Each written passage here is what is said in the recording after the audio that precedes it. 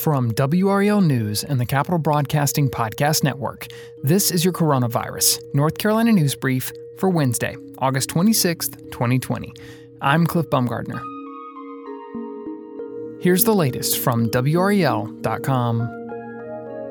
NC State athletics are on pause because of the rise in coronavirus cases on and near campus, which could delay the start of the football season.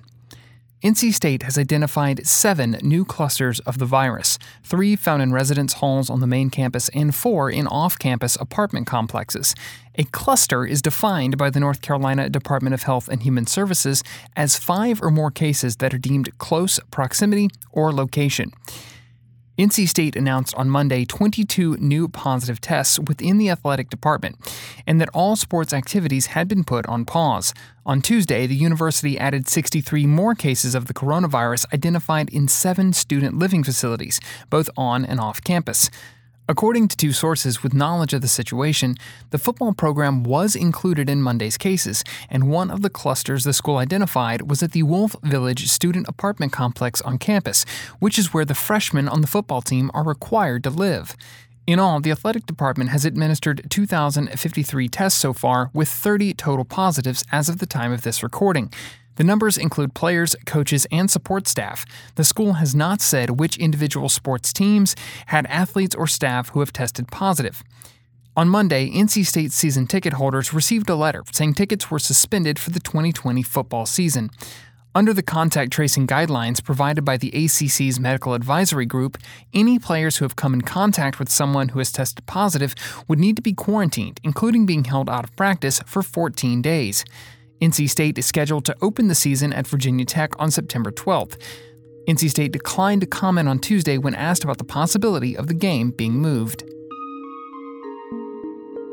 New data shows more than 70,000 new COVID-19 cases in children have been reported across the U.S. since early August.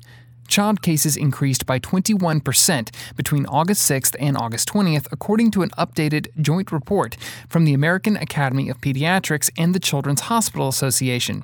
The report said more than 440,000 children have been infected in the U.S. since the start of the pandemic. Despite the climbing numbers, severe illness in children from the virus is rare, but updated guidance from the U.S. Centers for Disease Control and Prevention report posted earlier this month notes the rate of hospitalizations among children is increasing. Of those hospitalized with the virus, about 1 in 3 children is admitted to intensive care, the same as adults. The new data reflects what experts have highlighted as students prepare for a return to school. While the risk for COVID-19 related complications seems to be lower, there are still a lot of unknowns when it comes to children and the virus, including how big their role is in transmitting it.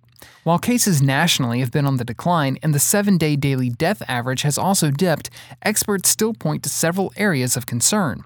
Those include the country's heartland, which CDC Director Dr. Robert Redfield said last week seemed, quote, stuck, as other parts of the country were jotting improvements in their COVID-19 trends. The key, Redfield said, is to stick with mitigation measures, including masks and social distancing, which have helped drive cases of the virus down.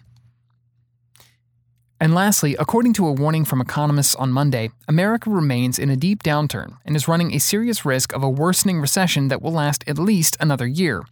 About half of the National Association of Business Economists members expect U.S. gross domestic product, that's the broadest measure of the economy, won't return to its pre-pandemic level until 2022. A majority of those experts also say the U.S. job market will be back to its February level in 2022 at the earliest. Nearly 80% say there's a 1 in 4 chance of a double-dip recession, an economic downturn that begins to recover and worsens again before fully recovering. NABE's findings are based on 235 responses to its August economic policy survey. Washington has rolled out an unprecedented stimulus package in response to the pandemic recession, but economists are divided on the government's actions. 40% think not enough has been done, while 37% think the response was adequate. The remainder think the government has done too much. Although Congress finds itself unable to agree on the next stimulus package, more than half the NABE economists nevertheless believe supplemental unemployment insurance and the Paycheck Protection Program for small businesses should be extended. Most also believe the next stimulus package will be $1 trillion or larger. Even though America's deficit has been ballooning during this time of high government spending, most economists don't think it should be a concern right now, as the stimulus is necessary to get through the crisis in the first place. This has been your Coronavirus North Carolina News Brief for Wednesday, August 26th, 2020.